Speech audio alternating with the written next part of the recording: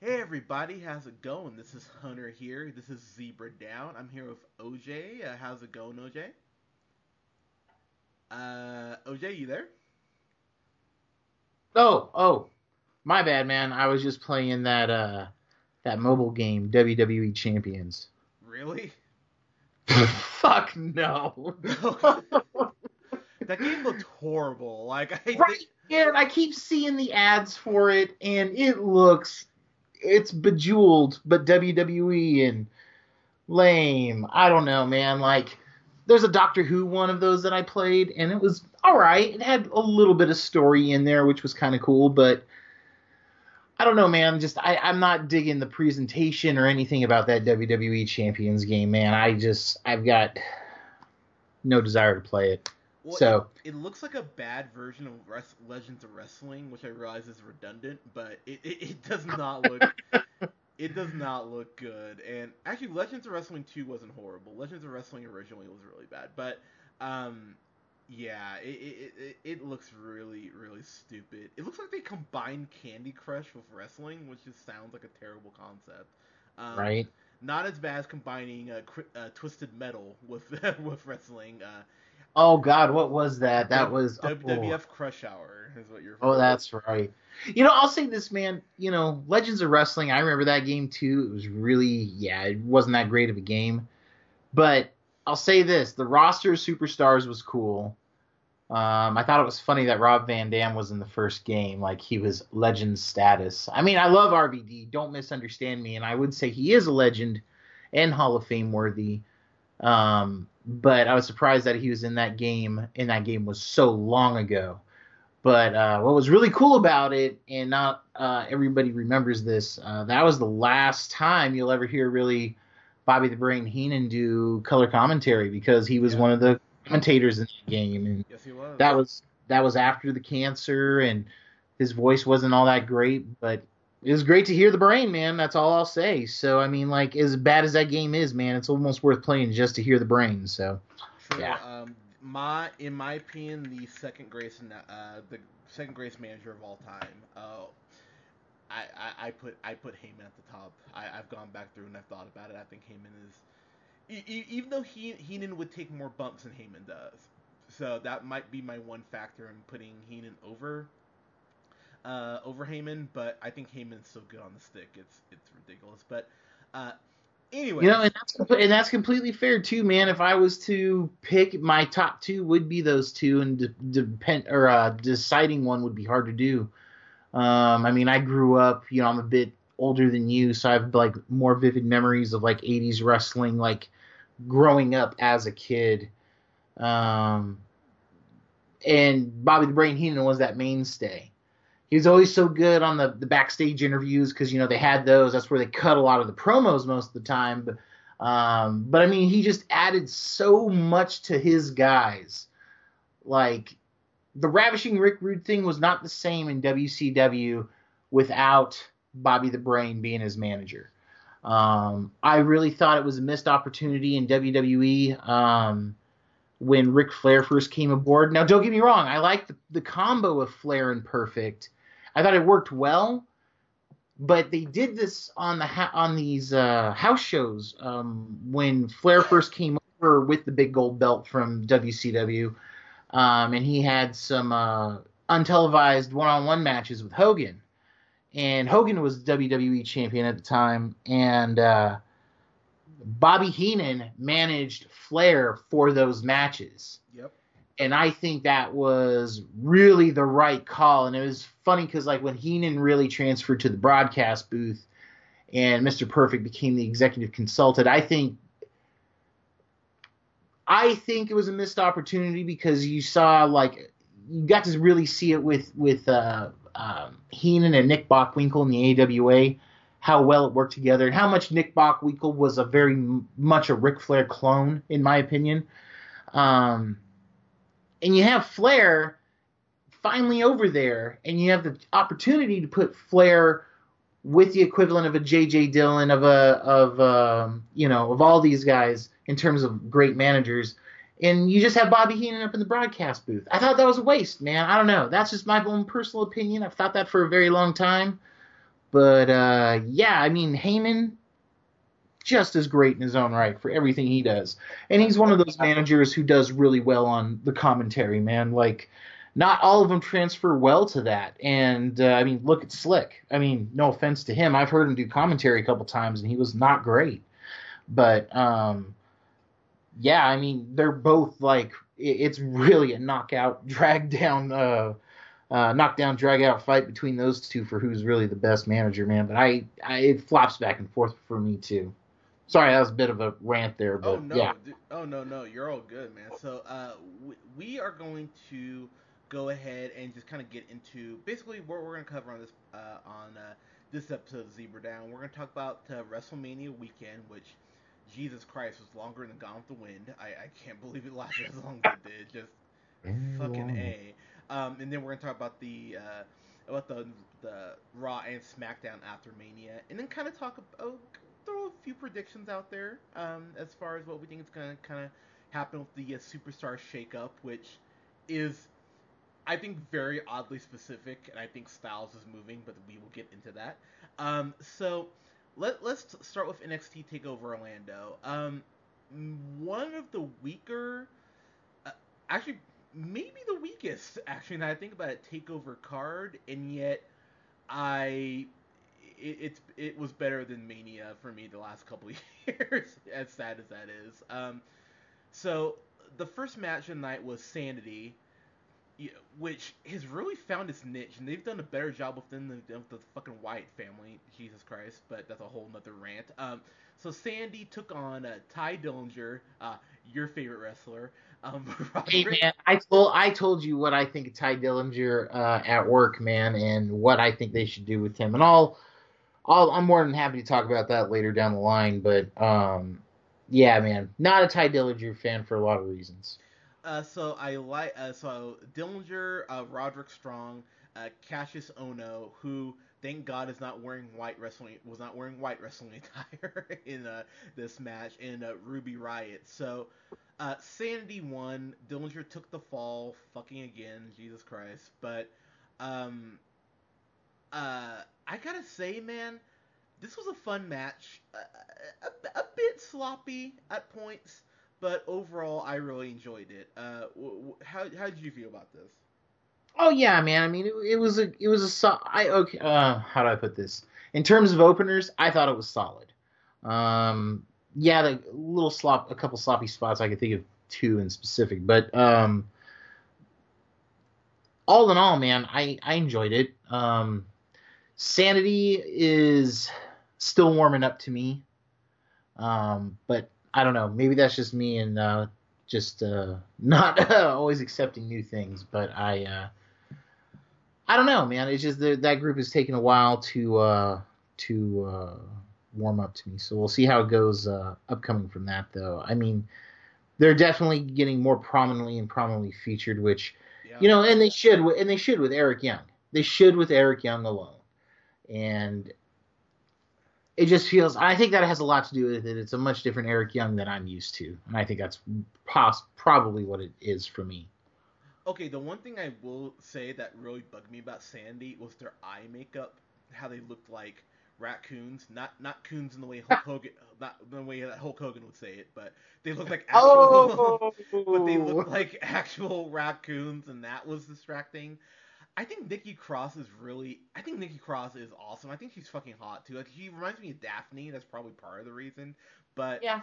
her and Ruby Riot, I feel like Ruby Riot getting a little more seasoning. I think by the next Takeover show, I think she'll be in a better spot. I think her and Nikki Cross in maybe a hardcore style match, or maybe in the holds barred match, I think would be awesome.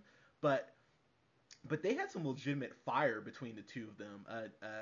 Ruby Riot hit this like flying drop kick, I think it was, off the apron on Nikki Cross, and it Yeah, was like, yeah. that was probably the hardest bump in the whole fucking match. I was shocked. I was like, damn, okay, good for you. Like, she's really putting herself out there. If only. And but I really enjoyed the action all around. Dillinger eating the fall just means that before he leaves NXT, he's gonna get one over on Sandy. If he doesn't, it genuinely makes no sense that they would that they would do this. And hey, we got spared from a No Way Jose appearance because he got jumped in the back by by Ha! Sanity. So we got Hey, Cassius Ono, and I will take that over No Way Jose. No way to Jose, as I would say.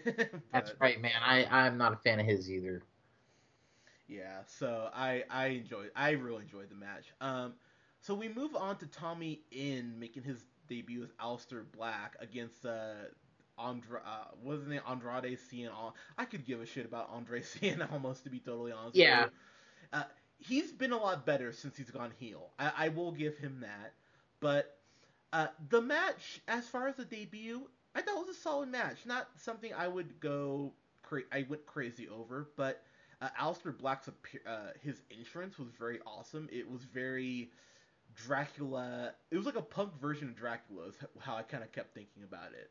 But okay, I can see that. but I really enjoyed the match. Nothing super stood out to me. Um, the spinning heel kick kind of being your finishing move. It just, you're not Mickey James. I haven't seen you do it for years. I just didn't really buy it, to be honest with you.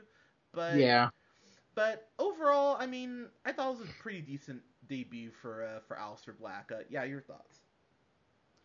yeah. I mean, solid back and forth action, but it didn't make, in my opinion, it didn't make. It was so back and forth in a lot of aspects. It didn't. I didn't think it made Aleister Black look strong entirely. Like there were some spots where you actually thought he was in trouble. You know what I mean? Like I can think of. Oh gosh, I'm gonna have to go back and rewatch the match to point out the actual spots, but it was good though. I mean, it showed that he could sell and he could, of course, carry the offense as well. So I mean, it was a nice overall debut as to how he can make a match look, as far as I'm concerned.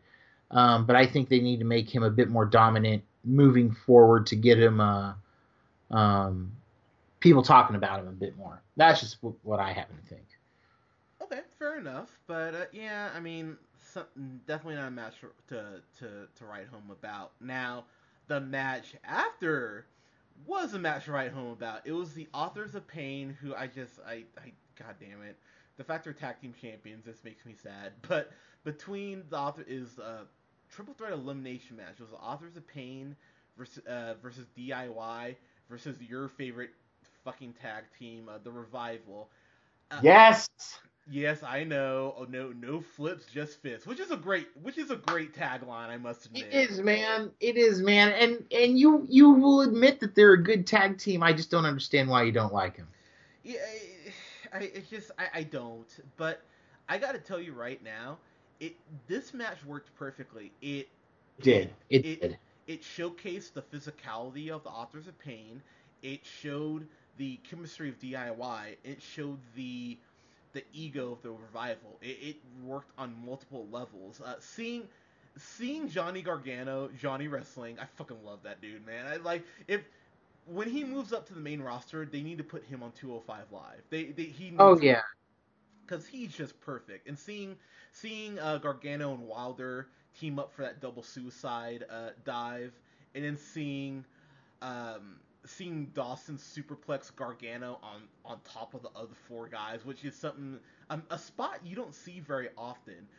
This match was fantastic. This is already a match of the year candidate, and this is the strongest Authors of Pain have looked, honestly. So Yeah, I would definitely agree with you there. And all three teams shined in that match, and it was, considering the outcome, that was a hell of a way to like send the Revival out, man. But I got to say, I was surprised that DIY went first. I'm genuinely surprised at that. And the only thing I could really think of was they let the Revival stay in longer because of what happened on Monday, and we'll get to that a little bit later. But nonetheless, yeah, Authors of Pain also showed that they could go for how long was that match exactly? It was it had to have been 20 minutes. easy 20 minutes, and they looked good throughout. I mean, for what they did, they didn't like. There was a couple parts where they might have looked a little gassed, but other than that, they like held it together really well for the duration of the match. Because that's a problem with big guys. Some guys just can't last too terribly long. So Yo, yeah, not every big guy can be us, but that's Right? weird. I know. I can go forever, but honestly, but this match, the match was fantastic. It really was, It was. and this made the Authors of Pain, I think, for the first time, actually look credible. To At least to me, it did bum me out to see Authors of Pain retain. To be totally honest, I think DIY really did get the shaft here, but overall, it did its purpose. It made the Authors of Pain look like monsters, and that's really was the end game here. So this, Yeah, and also too, just to touch on real quick, if I may. of course, New tag title belts there. yeah, Love them. I do too. I do too, actually. So I'm assuming we got new belts because Paige let someone come on the old NXT Women's Championship. So they went, fuck it, let's change all the belts out. So I do really like the new NXT tag title belts. I I think the women's, and this has been a problem with me. I think the women's title and the men's the heavyweight championship look way too similar together, way too similar. And having the women have the silver plate and have the men have the gold one, it's just a little subtle big sexist. Like, hey, you'll always be silver, you'll always be second place. I just that's how I kind of take it. But whatever. Cool belts. Just thought that was a little. So, getting to the NXT Women's Championship match, we had Ember Moon, one of the few, I'm gonna say one of the few black women I would make out with, and I would, versus Asuka, who, were you as confused as I was a couple weeks ago when they had that vignette of her like out at the pool and she actually looked attractive? Not to say she's not an attractive woman, but Asuka just seems like she would kick you if you even tried to buy her a drink, and that just kind of made me feel a little weird. Like, would I buy you a drink or would I cower in fear of you? But I'd buy her a drink, man. I'm just saying. Whew, yeah. Oh man. I have a big crush on Asuka. Ain't gonna lie. Girlfriend knows about it too, and she's like, "Yeah, man, totally can see it." And I'm like, "Right?" But yeah, dude, like the vignette was very welcome on my part. I can tell you that, man. fair enough. Oh man, I think she's gorgeous. Absolutely gorgeous. So yeah, I don't normally go for a lot of I mean, I can recognize attraction and good looks in a lot of women wrestlers, but a lot of them don't make me go, damn. But Asuka for some reason does, man, just flat out. So Fair enough. it was cool for me, man. I think my big thing on this match, this was the first time it really felt like they pushed Asuka as a heel. Yeah. They really went out of their way to make her feel like a heel, which is important because, and that's something.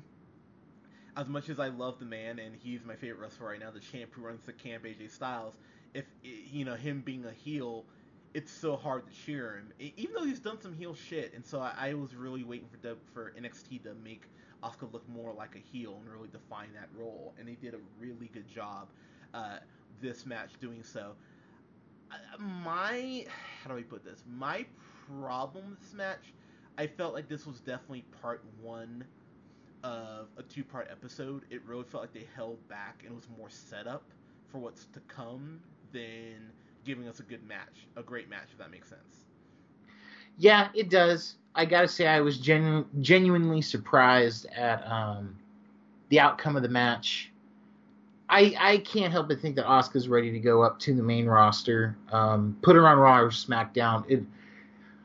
Put her on SmackDown, honestly, because that women's division needs a shot in the arm, in my opinion. Yeah, but that's something else for another later. I think Raw definitely has the better roster for the ladies.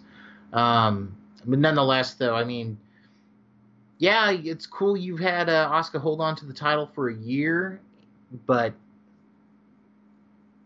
like, get it off her, man. Bring her up to the main roster. Let's get her on the, let's bring her up to the big time. I don't see why Ember Moon didn't win this match, because Ember Moon has been running on momentum for quite a while.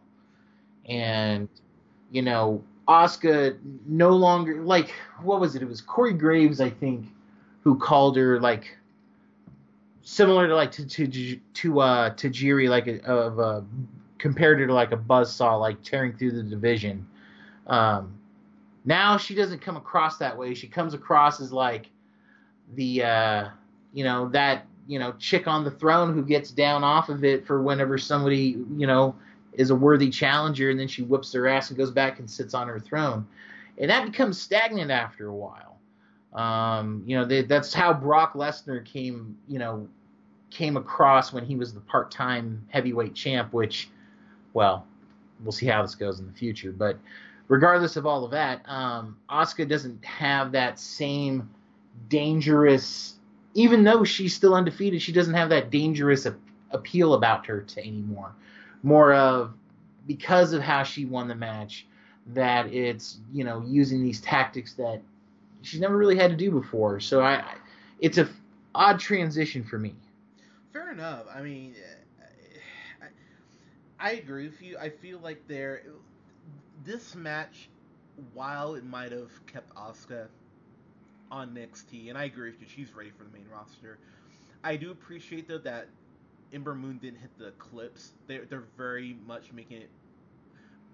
They're very much protecting that finishing move, which I think they need to do because it's a badass fucking move. So I appreciate the fact that she lost, but she didn't hit the clips first. So I appreciate that. I think it's kind of crazy that they're starting, not crazy, but crazy in a good way, that they're starting to push Asuka striking more, because this is the second takeover match she's won in a row with just her equivalent of a buzzsaw kick, basically. She took out Bayley at the takeover Brooklyn, and she took out, she takes out Ember Moon with it. I can't remember how she won at the last takeover. I think she just won randomly. It was just such a random finish. I remember thinking, what? So, but they're really pushing that buzzsaw kick. So, hey, good for her. I'm happy that's how she won. They need to push her striking more. So, hey, I'm totally okay with that. So, which brings us to the main event. The glorious Bobby Roode against probably my second favorite wrestler right now, the King of Strong Style, Shinsuke Nakamura. I thought a way better match than the first time around, personally. Oh yeah, definitely, absolutely. Yeah, this match, there's a lot of hard hits in this match. Roode played the role of a heel, I think, better, maybe the best that he has since he's come up, since he's been on NXT. Nakamura, it's such a subtle little change, but the stripes on his attire, I just thought that was really fucking cool. It's very Michael Jackson-ish. Without raping the little kids aside. But I thought this match was pretty fucking fantastic, though. There was this moment where Nakamura went for the Kinshasa, and Roode, and he was set up exactly the way he was in the first match, and Roode ducked it and shot blocked him, and it was just such a cool sequence to see that Roode had been studying. Seeing Roode throw on the figure four was awesome, and then seeing Nakamura counter to an armbar, it was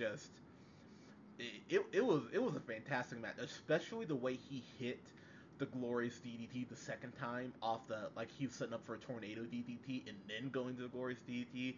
I thought that was just fucking masterful. So I genuinely love this match. I mean, not a 5-star classic, but way better than the first time around for me. Oh, I completely agree. Bobby Roode. I cannot say enough great things about Bobby Roode. He showed every single one of them during that match. I can't wait for him to get called up to the main roster. That will truly be a glorious day. And I don't know what show I would put him on, but I would honestly say he needs to go up this year sometime. They'll probably have him wait till the Royal Rumble, which I wouldn't mind either. Just because I think he would be a great addition to it unannounced. But we also said that last year or this year about someone else, and we all know how that one went. But nonetheless, great way for Nakamura to go out. Great way for Roode to keep going. I'd give it a solid 4-star match. I'd watch that match again, definitely.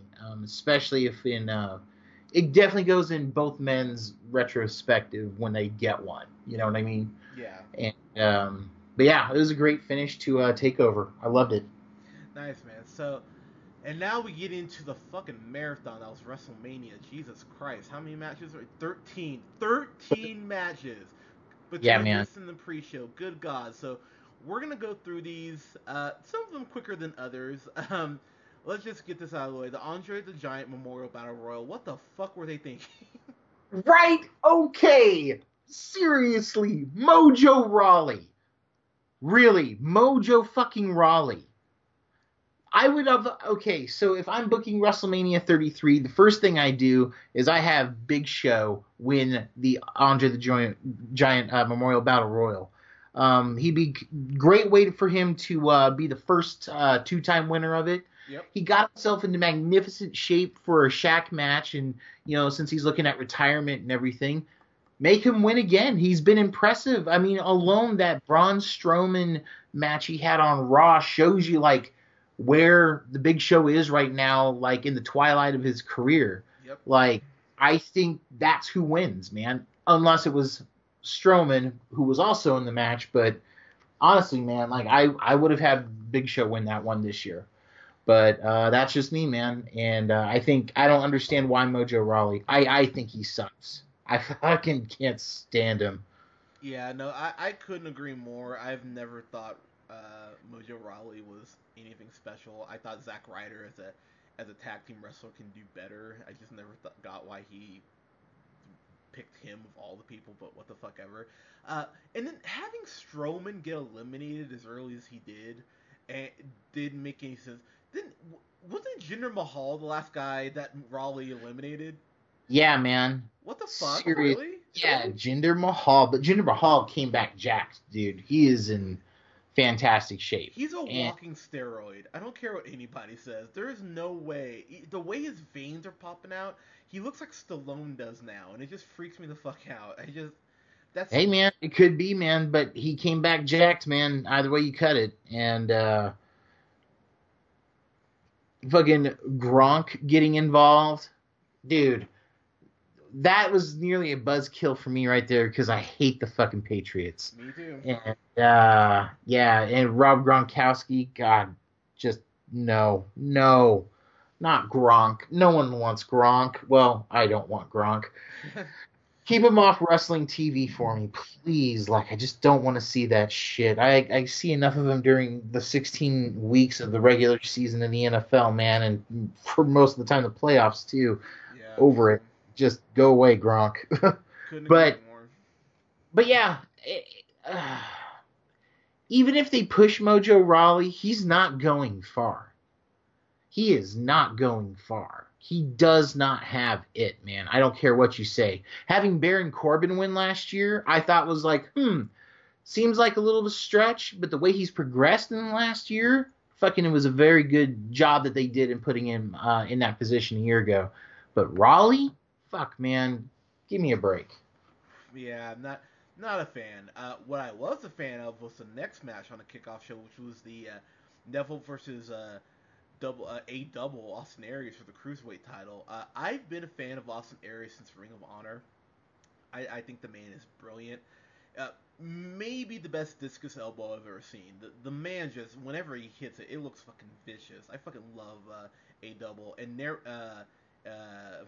and Neville, since he's come back, and they just made him heel, which shows that if you take a bland face character and make him heel, Roman Reigns, pardon me, that you can go ahead and get new life out of the character. Neville has fucking thrived as the king of the cruiserweights, and I was a little worried, I must admit, that they were going to take the title off of Neville. I think Aries should be the one to beat him for it, but as you said on, I believe, episode 2, it should be at SummerSlam. They should really build this feud up. Neville winning with the Red Arrow was just a very nice touch because he went through really everything in his fucking arsenal and had to bust out the Red Arrow to beat Aries. So it makes Aries look strong. The match was solid. There was a lot of fans in the arena at that point, thankfully, unlike last year because they didn't have fucking ticket problems. But pardon me. But Right. yeah, damn good match. I personally thought with the exception of one other match. It was actually my favorite match at Mania, so I really enjoyed this match quite a bit. Yeah, your thoughts? Oh, dude, I really dug this match. I've been a fan of Austin Aries since TNA. That's where I was first introduced to him, and I think if he would have won, I wouldn't have been upset because it's Austin Aries. Honestly, like I love heel Neville. Yeah, It works so well, and he looks unbeatable right now. But I wouldn't have been mad if it was Aries now, because Aries is just as good of a performer, not just in the ring but on the mic. And honestly, Neville's mic work has gotten a lot better too since he's been a heel. yeah, Uh, like it's an overall improvement. So man, this was one of those matches that I felt like this is a win-win. Either guy wins, I'm happy. Should be a great match. Let's do this. And in my opinion, it didn't disappoint. And I'm certainly looking forward to a rematch. yeah. So yeah, I'm pumped for it. If you now speaking of things that did disappoint, we had Dean Ambrose, which okay, so I have to admit, did, I know the SmackDown Women's title got moved up to the main card. Did you laugh a little bit like I did when you realized, oh wow, the Intercontinental Championship got knocked down to the pre-show? Did you kind of Oh, yeah. go, Yeah, no, I totally did. I even said to my buddy who was watching it with me, I'm like, there's no reason why this match shouldn't be on the main card. There's no reason why this shouldn't be. And the match had some good spots. But I mean, nothing to write home about. yeah, they had a match on SmackDown on Tuesday that should have been the match they had at Mania. I thought this match was just okay. I mean, it was way better than the match Ambrose had at last year's Mania, so I'm happy he at least got a good Mania match. And him being Intercontinental Champion, I really enjoy. But Corbin, this is slowly his ascension. He'll become IC Champion for the next couple months, and it'll be well deserved. I love the counter out of the end of days into 30 Ds. I thought that was actually really slick the way they did that. So kudos to them Yeah. for hitting that. But yeah, overall, meh, it was okay. But um, but that was the only other pre-show match, which took us.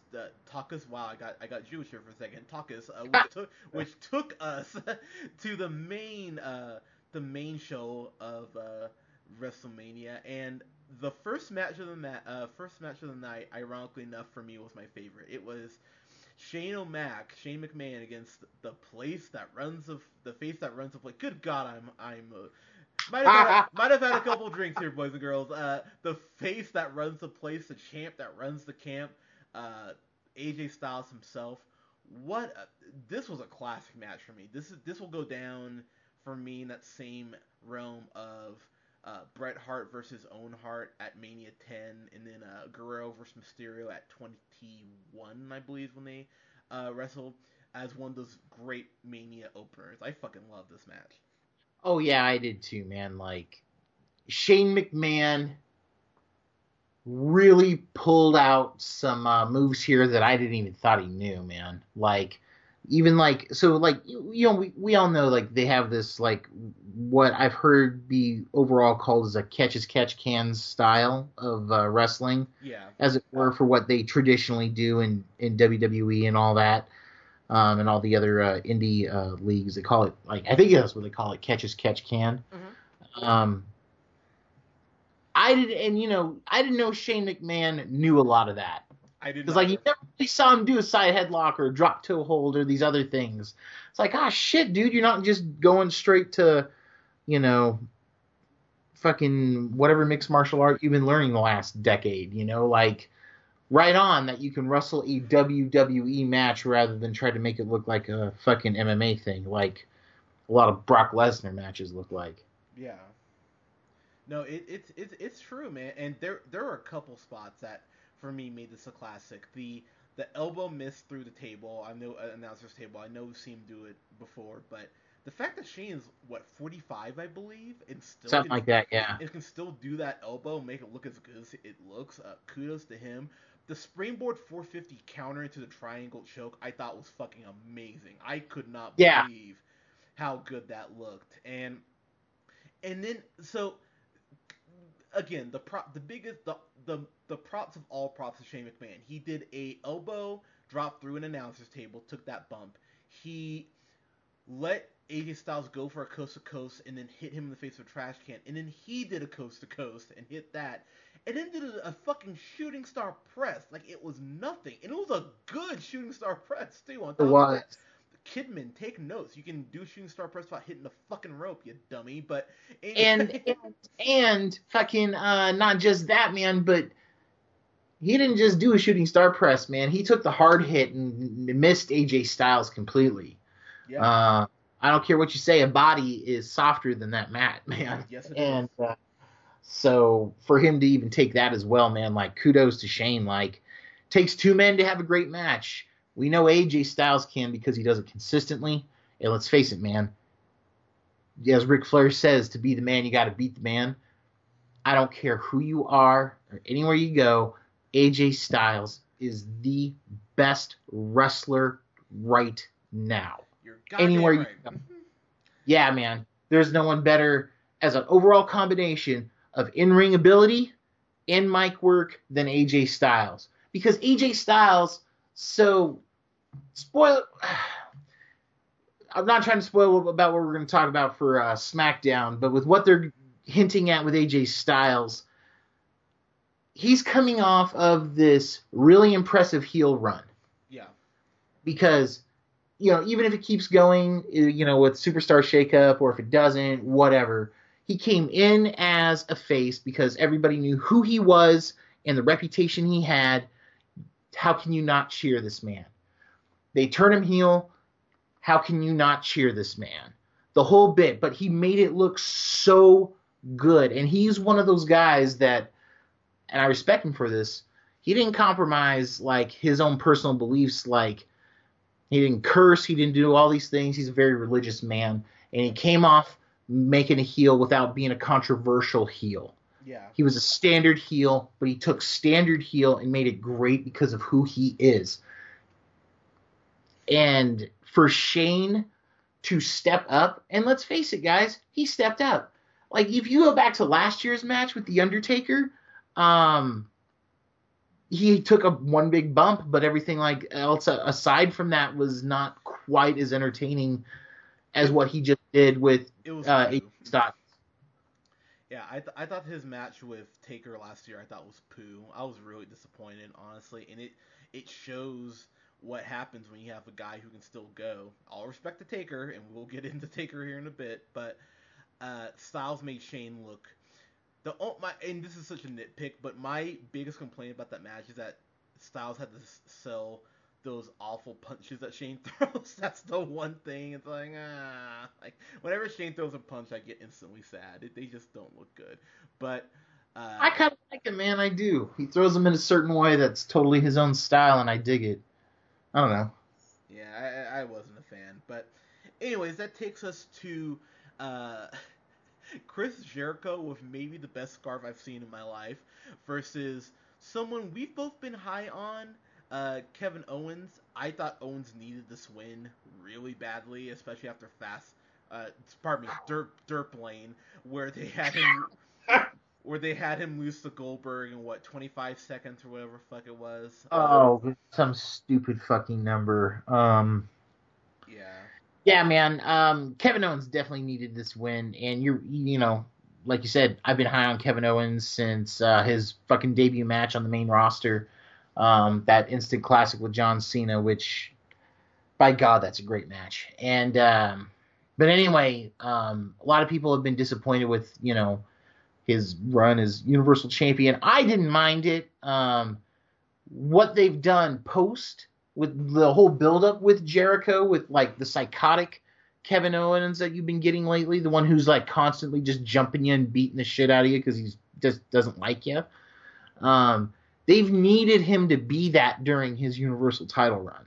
Yeah. And I think it's kind of shitty that it's taking him losing it and now running with the U.S. title um, to get that kind of character back going again. And that kind of I really like Kevin Owens. I think he's in my top 5 in the entire company, probably my top 3 as they stand right now. But I really, really hope they don't make him change his character anytime soon because of the way it's going. But I think it really sucks that he had to lose to Goldberg. This match, in my opinion, should have been the quote unquote main event. There's supposed to be a title match that's the main event. This should have been the Universal title match, not Lesnar and Goldberg. But that is another thing for another time. No, and I think that's a fair point, to be totally honest with you. I think for me, Jericho. Look, I mean, he slowed down a bit. I mean, Jericho's in his mid 40s, but he's ramped up his character. His Mania entrance had a giant list of Jericho, which I thought was just Oh yeah. which I thought was just wonderful, and he made Kevin Owens look like $1 million here. Just talking about the Springboard 450 counter to the triangle choke, the counter from Owens cannonball into the walls of Jericho, I thought was fucking brilliant. Oh yeah, man. I didn't even think about that. I was like, wow, okay, that was horribly impressive. And I've gone back and watched the match since the the match ending with the apron power bomb. I really didn't mind it because Jericho had taken a good amount of punishment. But yeah, this match was really fantastic though, and it ended in a way that I went, you know what? I could see them having a no holds barred match, and I would not be upset about it. Yeah, man. It was a culmination of the apex of a really good feud, good setup, everything. I really liked the Y2J Owens build up, all of it, and the match, in my opinion, delivered. Again, just should have been for the Universal title, man. And I think especially for Jericho, also, man. Like, again, if I was booking WWE this year, I would have had Jericho as the Rumble winner and challenge Kevin Owens. That's what I would have done. Like, flat out. Give Jericho that one thing. Because Jericho's never won a Rumble, right? Nope. Yeah, man. You're going to call him one of the all-time greats and everything. Give him a Rumble win. Flat out do it. Taker got a Rumble win in his 40s. Fucking, why not Y2J? No. But, yeah, fair. yeah, man. That's how I just would have done it. But the show being what it is, I'll say this: 2 matches in the Mania, they're on to a good start. Yeah, and so we got that match, and then man, not going in order here because why not?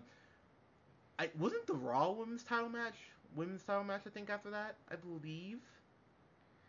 That's a great question. I had that in front of me. 1 second. I did have it in front of me. Where the fuck did it go?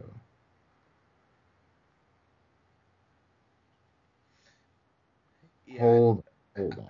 I'm 99% sure it was Bailey. I think I'm 99% sure it's a Raw women's It title. was. It Yeah. was the women's match. Yeah. Okay.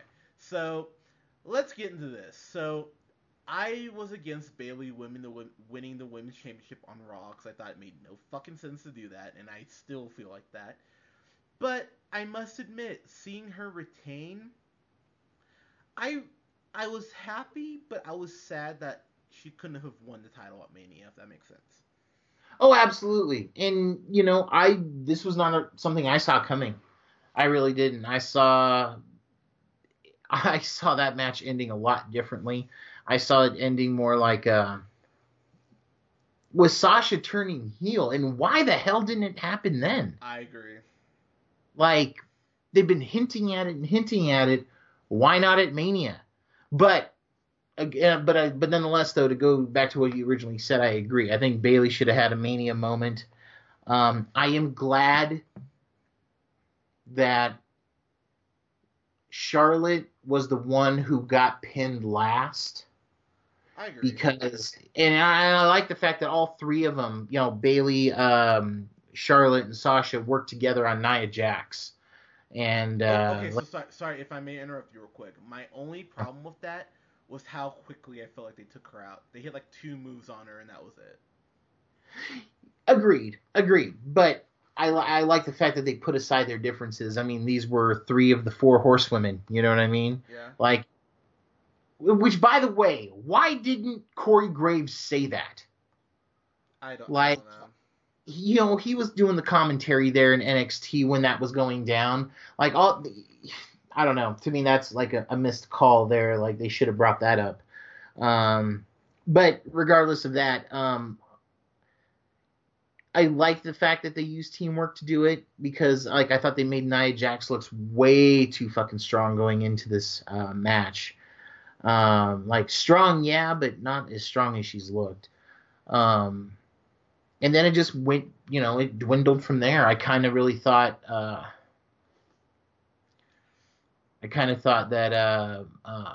Sasha was going to do that heel turn, like I mentioned, but Bailey winning clean, really. Like, last move before the pin was that Randy Savage like elbow drop. So say what you will, man, that's clean finishing move, and good for Bailey though. I'm not sad that she retained. Good for her. Like, flat out good for her, man. I know you're really high on Bailey. I'm not as high on her as I am like Charlotte, but nonetheless, I recognize talent when I see it, and good for that girl. And look, I will say,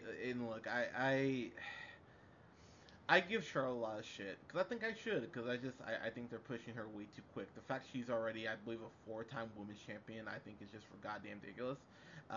But she did this corkscrew moonsault at a point in the match Yeah, to the outside, and I even had to stand up and go, "God damn, that's impressive." So, as you just said, I recognize talent when I see it, and I thought that was just fucking incredible. But it really was. That was the move of the night for me, honestly. fair Like enough. that was the like just the hang time too. And Charlotte's a tall gal, man. Like, to move her body the way she did like that between the top turnbuckle and the floor.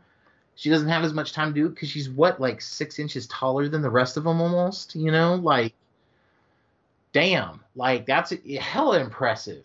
And she hit it perfect, fucking perfect. Um, that's why she is the queen. But anyway, um, fantastic match though. I really liked how it ended. Take Nia Jax thing aside, I thought it was a great match. Yeah, fair enough. And then that brings us to, I believe, what was the Raw Tag Team Ladder match, Yep.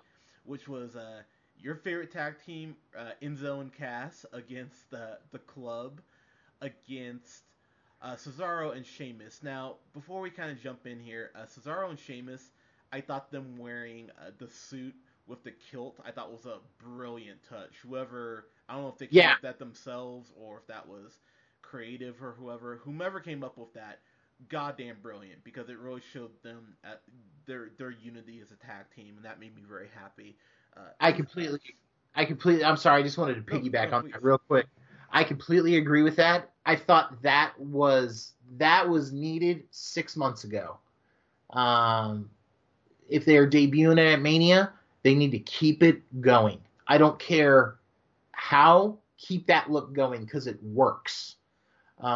In my opinion, it does. I really dug it as well, and that was a great entrance for them. And again, that made me take them more serious as a team moving forward. Me too. Um, so yeah, I was happy about that. And just to kind of jump back here real quick, the club, I think they've done a bad job of utilizing them. I'm happy they won the belts, but they really should have made them look more dominant heading into Mania. One thing I will say before we kind of get into the surprise of this match, I thought the New Day, they used them as hosts. They used them exactly how you should use a host. They didn't use them all throughout the show. They used them when they needed them. I never got bored with them. I still think the New Day has some juice. I think they should move to SmackDown personally, but I really enjoyed their beginning segment, and I really love what they did here, introducing the fourth a fourth tag team, which of course ended up being, they say the Hardy Boys, but it definitely felt like Brother Nero and Broken Matt Hardy. They were, they was even doing the delete, which having 70,000 people chant delete has got to be just the most. I'm very happy for Matt Hardy because I remember when they just, Jeff would take his shirt off. Oh, look at Jeff! And I always thought Matt was a way better wrestler. I think Jeff is just a spot monkey. And then when I say monkey, not in the way that Hulk Hogan would say it, but I but Oh, I really Impact Wrestling has been a train wreck for years, and the Broken Universe was the one thing I would actually watch the yeah, moment, So I'm really happy for Matt Hardy and that he's found this career resurgence really later in his career. I think that's fucking awesome, and having all those fans freak the fuck out as they did because you hear that dun, dun, dun, dun, dun, dun, dun, ah, wow, you hear that fucking theme. It's like, oh my god, it's Hardy! Oh my god, I'm 16 again. I was right. happy. I was happy for them. I thought this was a damn good match. Seeing seeing Enzo get uppercutted off of a ladder made me genuinely happy. I You're hate. not the only one. Oh my god, I loved that so much because I hate Enzo so. God, he just annoys me to no end. When I'm feeling blue, I go back to the Royal Rumble this year and I just watch him run into Brock Lesnar. I put that on a loop. Makes me happy. I don't blame you. That was the thing though. He really was. But to give everyone their props, everyone took some really hard bumps. Yeah, they did. There is a sequence where where Sheamus is doing the beats of whatever the fuck he calls it, and Cesaro was doing the swing at the same time, and Cesaro hit, I believe it was 27 rotations. I was like, oh my god, that's impressive. And then had enough strength to slingshot, I believe uh it was Anderson. No, it was Gallows. No, it was Anderson. Slingshot uh, Anderson into, or Gallows, who the fuck? It's a slingshot the one into Sheamus, who caught him midair and then power slammed him. It was such a beautiful sequence, and it spoke to their teamwork. So kudos to them. The Hardys looked really fucking good. I know they've slowed down a tad, but Jeff Hardy, because he's insane, doing a swanton through a ladder on Sheamus, and then he still hit Cesaro, but the ladder didn't break. But a swanton off a 20-foot ladder, I can't imagine is good for your health. I'm sure Jeff Hardy is gonna feel super awesome in about 15 years. But Right? it made me happy. And in zone Cass took some big bumps, but looked He dominant. did. He did. He will be an incredible single star when the time comes, and trust me, it will be here in like the next year or so. And and yeah, everyone looked really fucking good in this match. I was really impressed with everybody. Yeah, kind of your final thoughts on that. Yeah, man. I agree. The Hardys looked a little slow. It's there. I mean, it's 2017, man. Like the years have not been the easiest on them in a lot of ways, man. And I'm happy for Matt Hardy too. I wasn't a fan of the V1 stuff. I really wasn't. I was always more of a Jeff Hardy guy in general. But seeing them together, seeing them flat out, man, complete the expedition of gold. I was thoroughly happy for them, man. And my buddy who watched it with me, he's like, dude, you must really love that team. I'm like, what are you talking about? He's like, dude, you smiled bigger during this match when the Hardys were doing their thing than any other like one so far. I was like, dude, you got to understand, man. Like the Hardys, like back, I cited back to WrestleMania 17 and even 16. WrestleMania 2000, the ladder matches involved there with the Hardys, Edge and Christian, and the Dudleys. Man, like how much of a big deal those matches were for that time and everything during the Attitude Era, and it's great to see them be welcomed back because I remember seeing them start out, you know what I mean? And now they're those older guys now, and like it is a whole new generation of stars, and seeing the Hardys get the respect that they clearly do deserve. I mean, in my opinion, Bubba Ray and Devon should have had one more title reign, like the Hardys are getting, but Seeing Jeff do the Swanton, loved it. And I gotta say, man, like again, I wasn't always the biggest Matt Hardy guy, but seeing the twist of fate off the ladder, man, he got up pretty quick after that. So it's not like may have slowed down, but he could still get right back up and continue the match, which that's not really slowing down in terms of wrestling talk, you know. So True. Hardy's looked great. I'm glad to see them back. Yeah, man, curious to see how long they stick around and what's next. So, Yeah. digging the Raw tag division right now. Yeah, no, I agree. And then this is where I think for me the order will get a little hazy. I believe I can't remember if it was Miz or Maurice against Cena and Nikki It first. was. Okay, it It was was. that match. Okay. So the build up to this match was fantastic. I am by no means a Miz fan. When he talked shit about Daniel Bryan, I put a hex on his home. So I hope you can't get it up. I hope you can't get it up, Miz, you son of a bitch. But but the build up to this match was fantastic. The whole Total Bellas thing they did with Miz uh, impersonating Cena, I thought was fantastic. You're breaking Oh my. rule number 100 or whatever he said. I thought it was great. And seeing Maurice do the Nikki Bella kind of hip dance there, that I can never be mad about that. So uh, No, of course not. yeah, right. So and this is the thing about Cena that I will give credit to. When he's cutting a passionate promo and not trying to be funny, I think Cena can be one of the best promos in the business. But it's just when he does that terrible. I still remember when his feud with Bray Wyatt, which I still think Wyatt hasn't recovered from, when he said, "You're the eater of the world. It looks like you're the eater of 100 cheeseburgers." Wah wah wah. I can't stand when Cena does shit like that. I just want to throw my controller through the TV. His but his promos with the Miz and Maurice, I went, okay, this I can get behind. So unfortunately, it was the Miz really dominating for 10 minutes, which was great.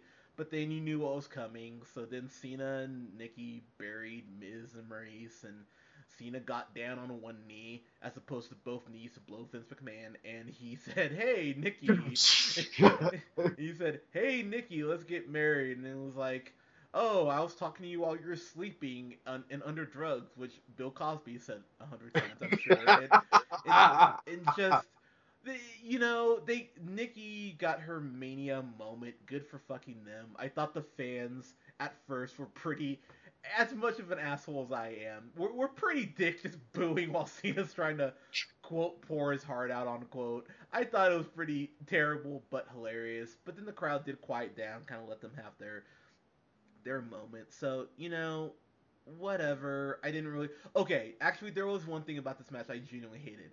Why was Al Roker the special guest ring announcer? Why the fuck was Al Roker there? Right, dude. What the fuck was Al Roker doing there? Oh my god, man, that's how I felt too. I'm like, you gotta be fucking kidding me. Yeah. But man, like, the scene, or not the scene, the build up for this match. I mean, it was so blatantly obvious what was going to happen. Like, it wasn't even funny. But the promo that Cena was cutting on Miz and Maurice when he nut checked Miz, Yeah. he looked like the bully jock in any 80s like teen movie, and the Miz was like the scrawny nerdy guy that the bully jock would pick on. Just when he did the nut check to him, like, yeah, motherfucker, I'd kick your ass anytime. Whap! You know, Yeah. like, so, that kind of thing. I was just like, heel Cena. You could do so much more dickish stuff like that and it would work. Like, why don't they do it? But of course, that'll never happen.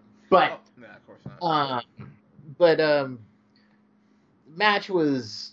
I really hope Miz recovers because I've been digging the Miz since he went on his little tirade on Daniel Bryan. I mean, as much as I love Daniel Bryan, and I do, um, the Miz for once looked vicious, Yes, he and did. he's grown on me tremendously in the last 12 months, and I hope he recovers from this because this is like the character he's needed to be and all of that. So, I hope he recovers, man, because they got buried hard. Yeah, they really did. So so then that brings us to, so I thought the first part, I thought this was like Act One of Mania. Honestly, as many fucking matches as there were, I thought this was Right. I thought this was Act One, and it was like, okay, well here comes Act Two, and Act Two is where this fell over like a tower in New York. I just went, God damn it, WWE, you should have cut like four of these matches, and this is where it went, pew, pow. So the next match after this was Seth Rollins versus Triple H. Uh, I'm sorry, did I sign up to watch Gone with the Wind in a match? Because this match took for fucking ever. Oh my god, it was like a 20-minute match. I was so bored for most of it. So I liked it. The only thing I didn't like was Triple H's entrance on his tricycle. That I thought was lamer than fucking shit, man. And but I enjoyed the match though. I thought they worked really well together. Like it went back and forth. I didn't feel like anything was awkward. Seth Rollins looked good despite the knee, um, which had to be aching somewhat. Like he put a lot of pressure on it in that match. yeah, he did. Um, and Triple H looked great. I mean, I gotta say, like the guy did not show really any ring rust to me, and I actually really enjoyed the match. Like that, I thought was a whereas John Cena and Nikki Bella getting engaged in front of people and by beating the Miz and Maurice was a big down, like real big down. I thought this was about like righting the ship, in my opinion. Okay, that's fair. There were some good spots here. The counters to counters to counters to pedigrees near the end of the match I thought was awesome. Yeah. Seeing Stephanie McMahon go through table, I honestly still am a little bummed. And look, maybe we'll get it down the line. It would be cool to see Bayley against Stephanie, as long as Bayley goes over at some pay per view, because I think there's still a story there that is unfinished. But yeah, And over. Stephanie wants to get back in the ring. I mean, I would that would be I'd be interested in seeing that. I mean, Stephanie was never really great. I hope she's been taking lessons because that what was that SummerSlam a couple years ago? Yeah, Uh, not who great. did she with Brie Bella, right? Yep. Yeah, man. That match sucked. Yeah. Yeah, Yeah. it's because Stephanie doesn't know how to work. So, um, so there's that. Yeah. It wasn't very good, honestly. And I just, hey, it could be. It Seth Rollins, they need to push him more as an anti-hero than as a full face. I think that's been the biggest problem for Rollins since he's made this turn. Also, feuding with a guy who doesn't ever show up on fucking Raw, that will kind of derail your momentum as well. But uh, this match was good. I almost, and I'm kind of hesitant to say this, I would almost like to see Triple H come back for revenge and have them do a Hell in a Cell match, independent of the Hell in a Cell pay per view, which they need to get fucking rid of, by the way. Because I would just like to see the buckle bomb through a side of the cell. I think that'll just be a hell of a spot. But yeah, overall good match. Uh, but a good match, not a great match. So you know, so that took us to, I believe it was what maybe the I believe this is, oh no, I think it was Goldberg. It was Goldberg Lesnar before it was Wyatt Orton, wasn't it? I believe you are correct. I'm double checking right now. So I believe it was Goldberg versus Lesnar first for the Universal title. It was actually Bray Wyatt and Randy Orton. Oh, it was Wyatt Orton first. So okay, cool. We can talk about the second biggest disappointment of the night for me. This match. So Wyatt apparently can make what, like worms and shit appear now. I just I I don't. I was thinking about that Patton Oswalt bit, and this is a bit obscure, so stick with me. Where he's talking about how Jesus, his powers in general are so random that he can like raise the dead and then like make a bunch of food, and it felt like they took Sandwich Joe, who's in like the first draft of the Bible, and just combined his powers. That's what it felt like with Bray Wyatt, where he can teleport and he can seemingly talk to the dead because Sister Abigail is clearly dead, but now he can can have worms and shit pop. It just didn't make any sense. And seeing Orton win, yeah, I know. Predictable, yes. Was I happy about it? No. Uh, I but they just don't work well together. They had a match at No Mercy, and I thought that match sucked. I thought this was worse than their match at No Mercy. I thought this was just lame as shit, personally. But yeah, your thoughts? Yeah, man, it was a big disappointment for me too. I really wanted this to be Bray's spot, and I told you a while ago. I think they're saying sorry to Randy Orton for that ass whooping he took at SummerSlam. Like, here, man, here's WrestleMania for you, the whole kit and caboodle. But yeah, man, fucking Bray Wyatt knows how to work a projector. I don't know, man. I really hope they drop that shit. I know what they're trying to go for, but it just did not work. And because first of all, no one's gonna believe maggots are that big. I'm just saying. True. But I think it almost felt like Randy Orton was calling this one in. You know what I mean? Like, did not put anything into it. I felt like Bray put more work into it. But I've never really liked Randy Orton. I still don't. Like, all these years later, man, I still just don't like him. But I don't know. That's fair. And then we get to the most intense, I think 6 minutes was how long this match went, which was Goldberg against Lesnar. I will say, like I said, this match could not have been longer than 10 minutes. There's no way. But with that said, it was better than the match at 20, so positives, yeah. I guess. Yeah, no, definitely, man. I loved when Brock Lesnar did the fucking first 3 German suplexes and Goldberg got right up and speared him. Yeah. I thought that was fucking great. Didn't see that coming. I got a big reaction out of me, so that was a hell of a way to start. Honestly, too, part of me thought that was it. Part of me thought for a minute that was it. I was like, no shit. And then, of course, everything changed up, and both guys looked good for a short time there. The spear through the barricade looked cool. Yeah, true. I mean, I thought Goldberg looked fantastic. He really did look good in the ring. I will say for me, seeing Lesnar pop off those Germans, I thought was great.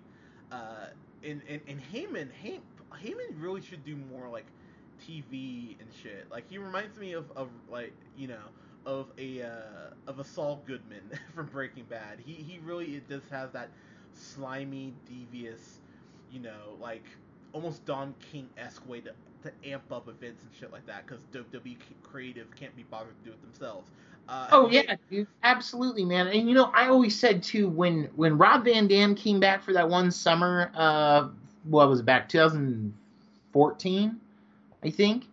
I was like, why don't you just like put RVD with Paul Heyman, and like you have him have a stable of 2 guys again. Like he had CM Punk and Lesnar. Now it's RVD and Lesnar, because RVD showed he could still go, in my opinion. I loved it when I saw RVD on TV.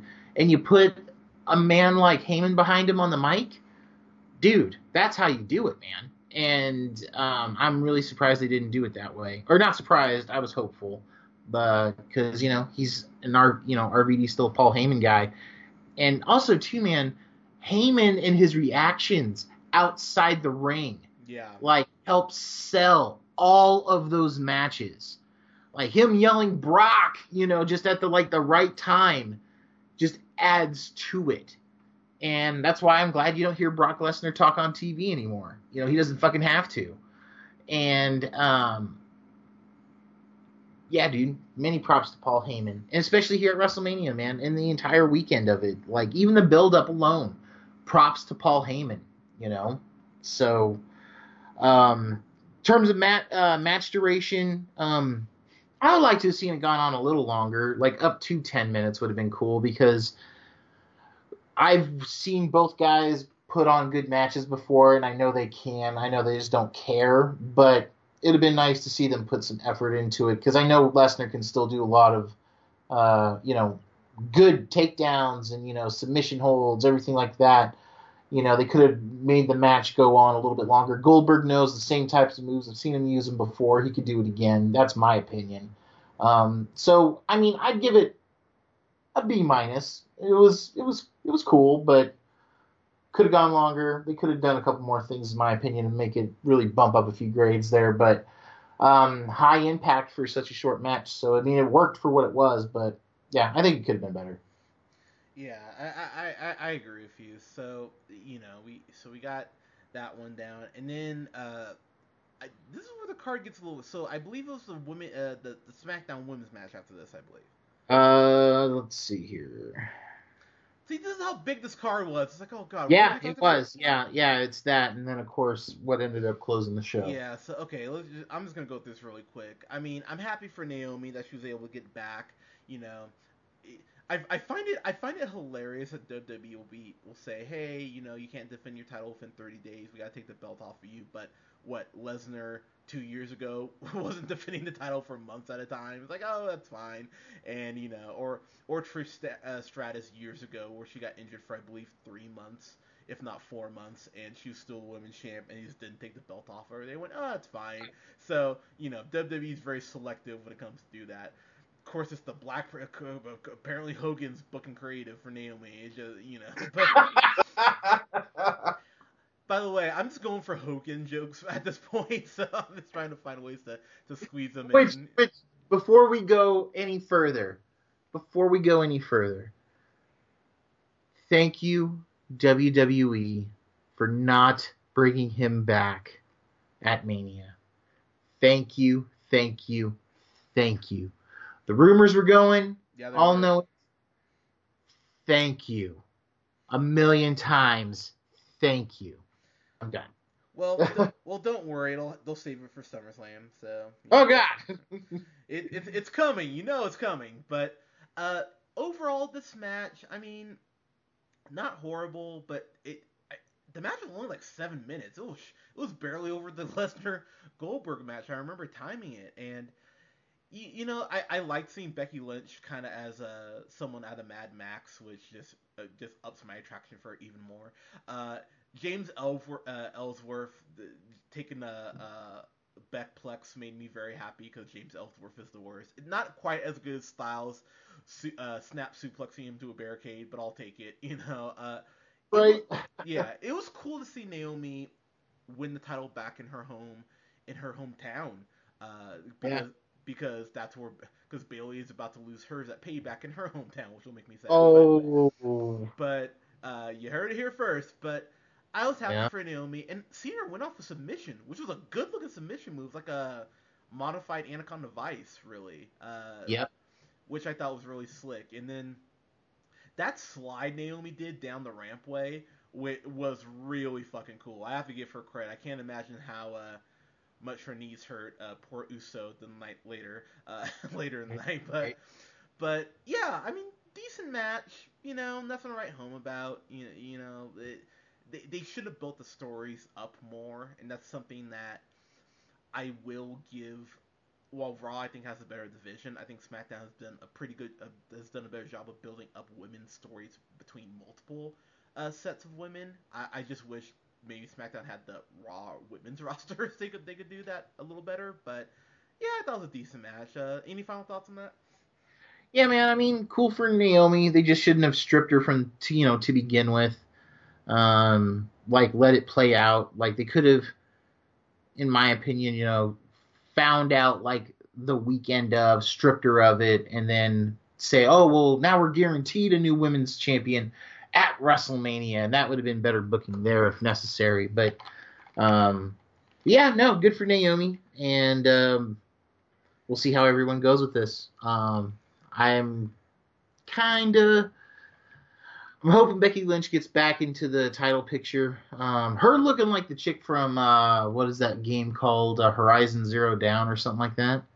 Horizon Zero Dawn. Yeah, That's what I'm thinking of. That's a hot look, gotta say. yeah. Becky Lynch, you're lovely. Which brings us to the biggest want to end the night. We got Roman Reigns, god damn it, against the Undertaker in the match I did not want to see, but we all knew was coming. And this is Roman Reigns. Reigns has been around what, like 5 years or like 4 years in the main roster. He's got 3 Mania main events already. I hate that more than I can ever put into words. It was really cool, and by the way, oh my god, I think this is apropos to bring this up. Our sincerest condolences to Jim Ross for losing his wife. That was just that broke my heart seeing that. I was like, dude, because Jim Ross has done so much for wrestling, and honestly, if there's one thing I think Vince McMahon will burn in hell over for between in a roundabout way killing Owen Hart, and yes, I stand by that, and the way he's degraded women and the way he's treated JR and not pushing certain down. Yeah, Vince McMahon has a lot of sins to atone for, but the way he's treated Jim Ross throughout the years is probably his most egregious offense, because he's treated JR like shit, considering all the things that JR is to do, just helping out with creative, helping sign wrestlers, all these great things that Jim Ross would do that Vince McMahon would profit off of because he's a no-good son of a bitch. I'm sorry. Anyways, but with that said, it was cool to see Jim Ross calling a main event. They announced that he has signed a 2-year deal. He'll be doing a lot of stuff on the network. It really, hearing Michael Cole and Byron Uncle Tom Saxton call most of the action, it just, God, they need Jim Ross back in the booth. Like, and this wasn't even like one of his best calls by a sizable margin. It was still better than the shit that what's his name, Michael Cole and Byron Coon Saxton were bringing to the table. Corey Graves did a great job, but Jim Ross is just on another level. But it was great to see him calling this main event. This match was hard to watch, to be honest with you, and I'll kind of let you jump in here before I elaborate. So yeah, what were you kind of thinking about the match? So the match was better than I thought it was going to be. Okay. Undertaker looked real weak going into this. Yes, he did. That's not even like storyline wise. That's him, like, you could see how much physical pain he was in at the Royal Rumble. And that wince that the camera caught when he chokeslammed Braun Strowman on Raw. Yeah. You could see how much pain he was in. And my expectations from there went in the toilet. And that's with no disrespect.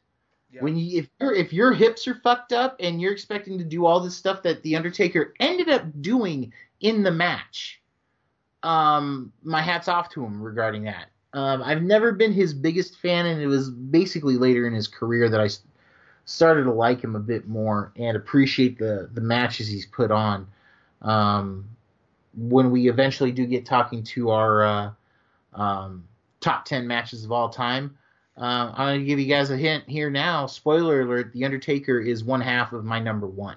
Ooh. And, oh yeah. And, okay. Nonetheless, it was, you knew it was painfully obvious who was going to win. Yeah. And, I really loved the beginning of the match.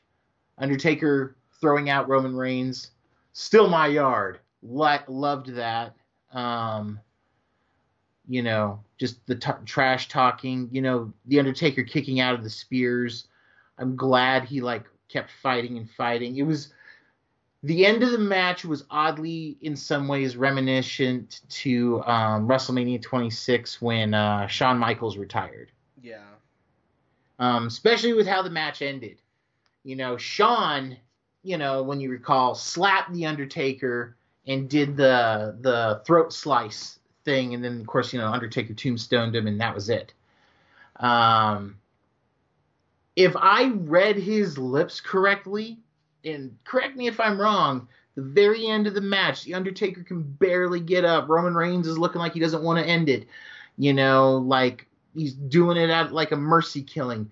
Undertaker looks like to me he says, "You ain't got the balls." Yeah, that's exactly what he said. Loved that. That saved it so much for me in terms of the match alone. Um, and again, the match was better than I thought it would be because Undertaker actually, did a lot of his signature stuff. Not every bit of it. I don't recall. He didn't do old school, did he? No, he did not. Yeah, but he did a lot of other things, including the snake eyes and the run and then the big boot and all that kind of thing. So I'm surprised he did a leg drop to begin with. Yeah, um, especially on that hip. Yeah. Especially, yeah. And so I mean, for the Undertaker to go out, um, this is not a bad final match. At his age, in the pain that he was in my opinion, he has every right to be proud of that match. Um, I would be if I was him, flat out. If I felt like my body was going and like he needs the hip replacement and all that, like this is a hell of a way to go out for him. For Roman Reigns, missed opportunity. Missed opportunity. I think him like needing to cheat to win would have been a much better thing rather than make it a no holds barred match. I agree. Turn him heel and let the fans just boo him because I think we could just straight out almost segue into the. Well, I'm gonna go flat out and then I mean I want to hear your thoughts on the match too, but like going into how they used Reigns the night after. Yeah. If it goes in the direction that it almost feels like it's going in, we'll get to that in a second. I would almost be okay with how the match ended, but again, like, I don't know, man. I'd like to have seen. Honestly, man, if I was going to see anyone in the Undertaker's career, it would have been Bray Wyatt. But that's me. No, Boogeyman for Boogeyman, in my opinion. yeah, no, this match was bad. That's all I really thought the whole time. This match was, yeah, a couple decent spots. The spear through the table, I will give Reigns credit. That was a cool looking spot. Um, but there was just some stuff that just made me fucking sad. Like that like if you wanted to see a worse last ride than when Yes. Taker gave it to Lesnar at Mania whatever, um, Mania 30. Uh, this was it. It was more of a running power bomb. D'Lo Brown does a better running power bomb than the Undertaker did with this last ride. It just looked really bad. Um, Agreed. and then Reigns unable to get the Undertaker up to reverse it for the Tombstone because he's a big fat pussy.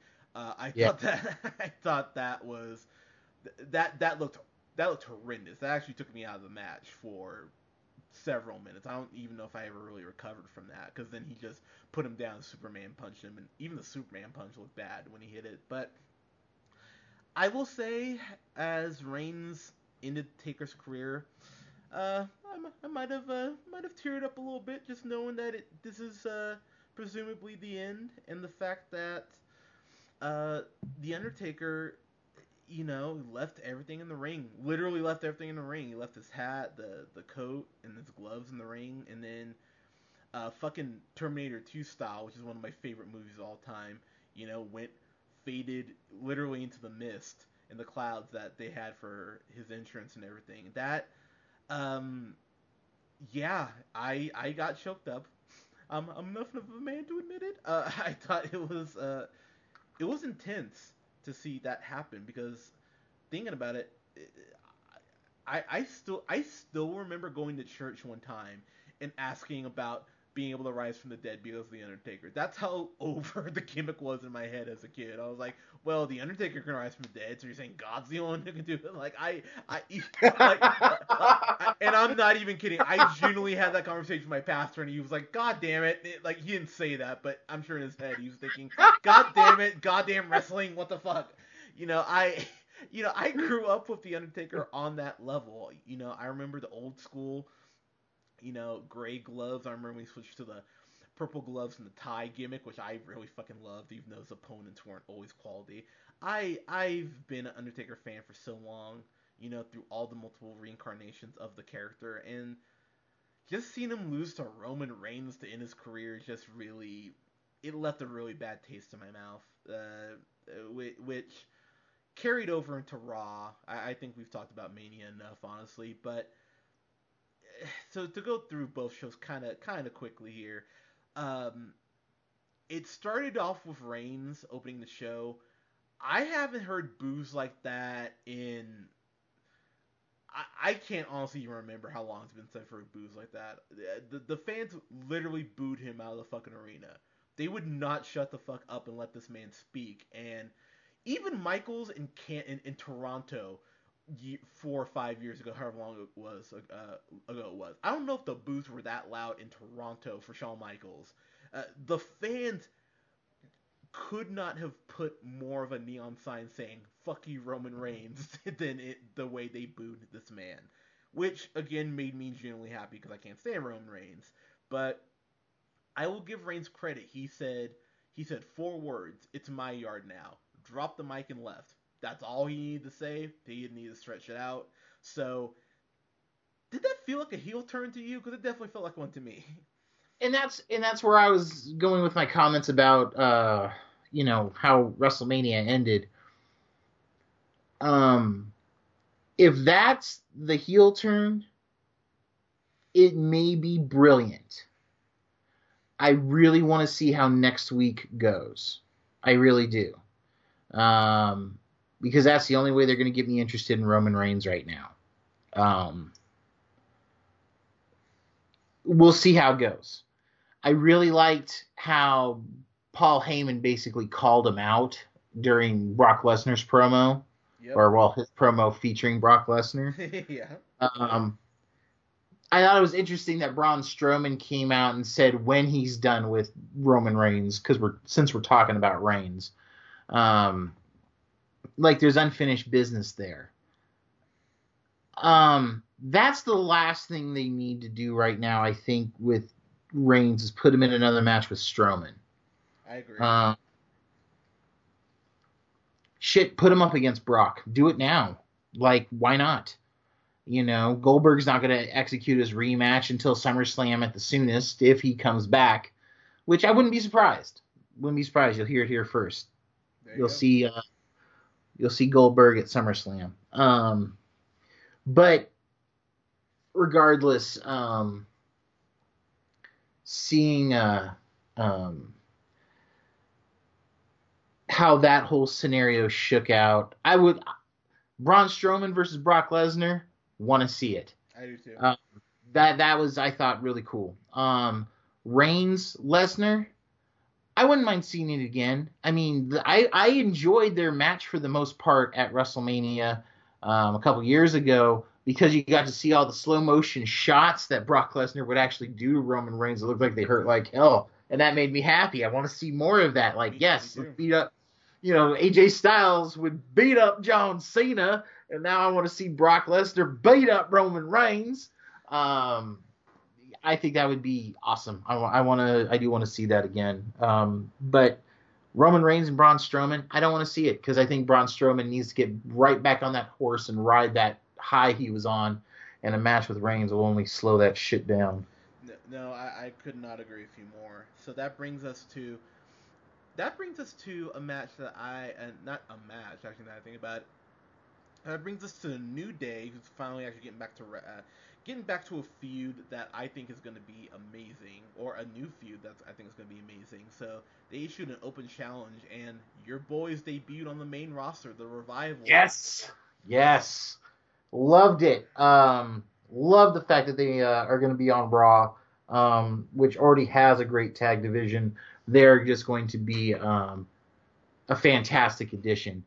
I am really looking forward to seeing the Revival take on Cesaro and Sheamus if they don't get sent to SmackDown. I think that is a matchup that'll be gold because of how talented all four guys are, and how I think Cesaro and Sheamus work better with smaller guys than bigger guys. So, having the Revival not be like, Authors of Pain huge, or even like, the size of Luke Gallows for both competitors, you know what I mean? Like, I think that would be a tremendous feud when it happens.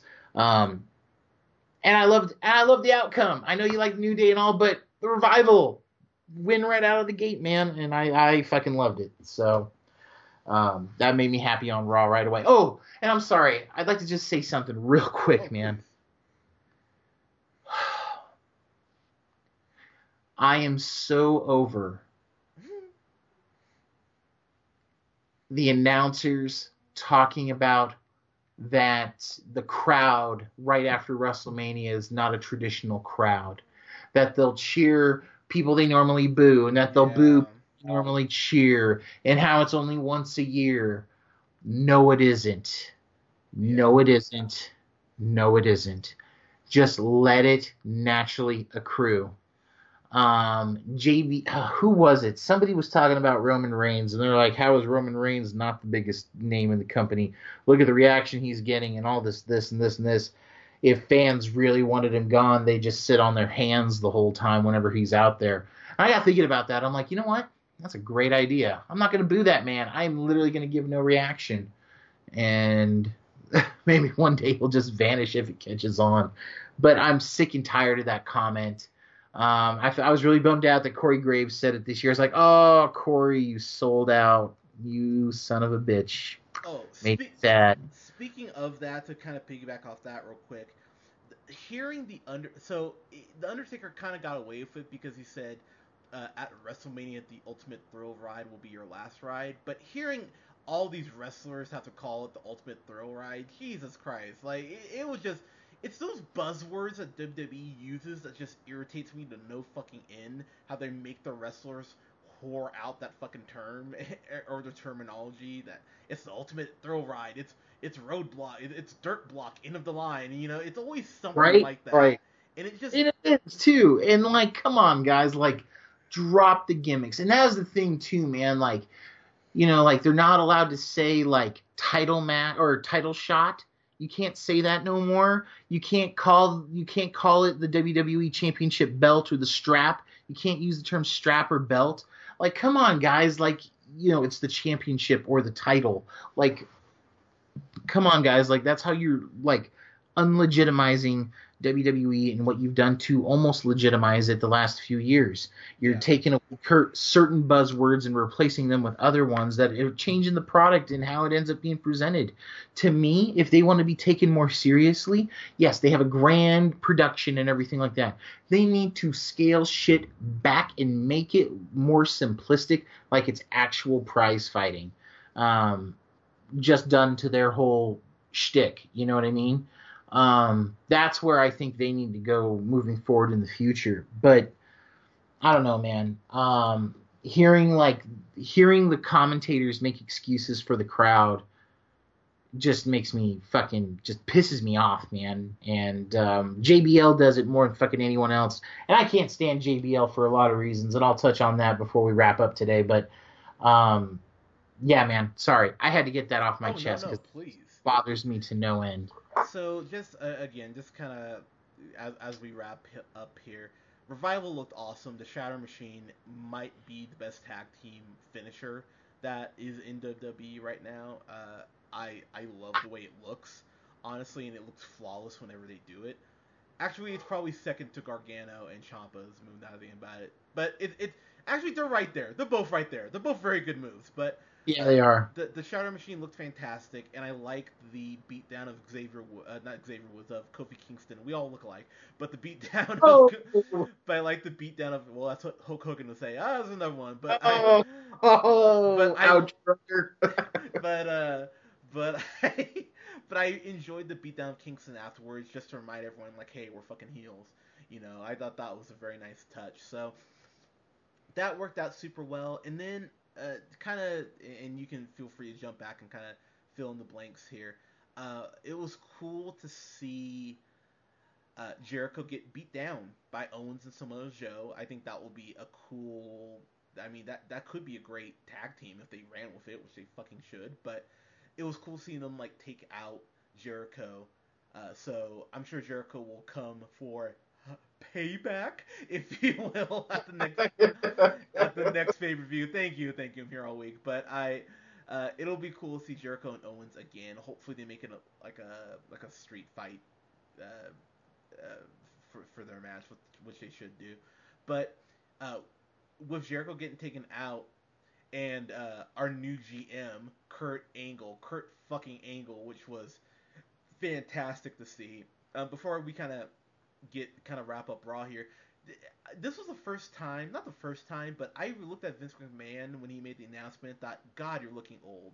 Like Yeah. You're starting to really look like a melted candle, and it's like Vince is like fighting his So body. he's looking like his dad did towards the end. Yeah, it's I know. I noticed that too. But come to think of it, man, like watch that guy age 30 years these last 30 years. You know what I mean? Like it's bound to catch up to you. Like these guys are getting older. I mean, shit. A lot of them are just dropping like flies, man. Vince should be lucky he hasn't. But I mean, yeah, he's an old man, dude. Flat out, he's an old man. yeah. It really it really um made him look bad. But it was so cool to see Kurt Angle out there, and he was grinning from ear to ear, as well he should be. I'm happy that Vince and Triple H finally fucking got over themselves and brought Angle back because Angle deserves to be in WWE and had one of the best Hall of Fame speeches I personally have seen. Um, Yes, he did. Yes, he did. And just to comment on that very quickly, um, never the biggest Kurt Angle fan either myself. Um, he he's definitely in. He definitely deserves to be in the Hall of Fame. Everything like that. I don't question that at all. I appreciated him more the older I got too. But I mean, his match with Shawn Michaels, WrestleMania 21. In terms of matches that I've seen in person, that's the absolute best one that I've been in attendance for. And Bobby Heenan even once said that was the best match he ever watched. Um, so Kurt Angle, deserves every bit of praise he gets. I hope he's a great GM. I hope we get to see the funny side of Kurt again, like we saw again at the Hall of Fame speech. I really appreciated that he didn't take all of that stuff seriously. There's a lot of guys that get inducted who they're prima donnas about it, like flat out. Like some that make big deals about it, and there's you get guys like Kurt Angle who's like, "This is awesome. I'm glad you're doing this," and poke fun at myself here for a little bit. He fucking did a great job with it, and I'm glad Kurt Angle's back. I hope he does wrestle again. I'm sure he will. He'll probably have a match. I don't think it's SummerSlam. They could save it for Mania next year, which I think would be the smartest thing to do right now. But I hope we get funny Kurt Angle in a lot of spots to him as GM. I think he could be right up there with Foley, with how Foley was back in 2000 when he was when he was first GM back then, or commissioner, yeah. I should say. Yeah. That to me is what I'm hoping for. That we get something not similar in style but quality for Kurt Angle being in there. Okay. I will say for me, Angle coming back meant the return of probably my third favorite wrestler on the brand, in all of WWE, which is Finn Balor. So Balor returned. Yes.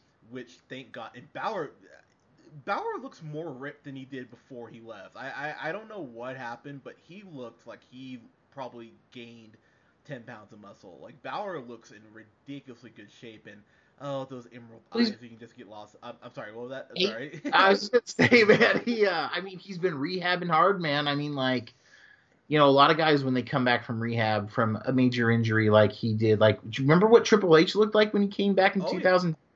Yeah, man. I mean, flat out, man, like they hit it hard when they were rehabbing everything, and like Randy Savage when he blew out his knee, came back many months later, he was twice the size he was normally. Yeah, he was. And Finn Balor looked great, and I'm hoping he stays injury free. That scar is ugly as sin. Yeah. But it was kind of interesting to see him tag up with Seth Rollins. I'd rather see them have another match again because their match at SummerSlam was friggin' awesome. Despite injury and everything, because again, Balor's so awesome, he finished the match. But again, I think missed opportunity. They could have brought Finn Balor back at Mania itself. That would have been a huge moment there. Um, but I'm hoping this is, many great things from Finn Balor. Hope he doesn't get hurt again, ever. But I mean, like, I hope that if he is bound to get hurt again, it's a long time until then, because I really want to see what kind of run he can put together there. Because again, he got screwed. Or, I mean, he got the curse of injury, man. Because I think it would have been a great Universal Champion. So, I agree. I couldn't agree more. One thing I will say, before we kind of move on to SmackDown, I'll kind of throw it back to you so you can get your last things in here. I was really disappointed that no one brought up the fact that Rollins basically got injured because of Balor. Like, I was really disappointed no one on commentary brought that up. That was kind of one of those, hey, that's a really big deal. Is no one gonna bring that? Oh no, we're not gonna talk. Okay, cool.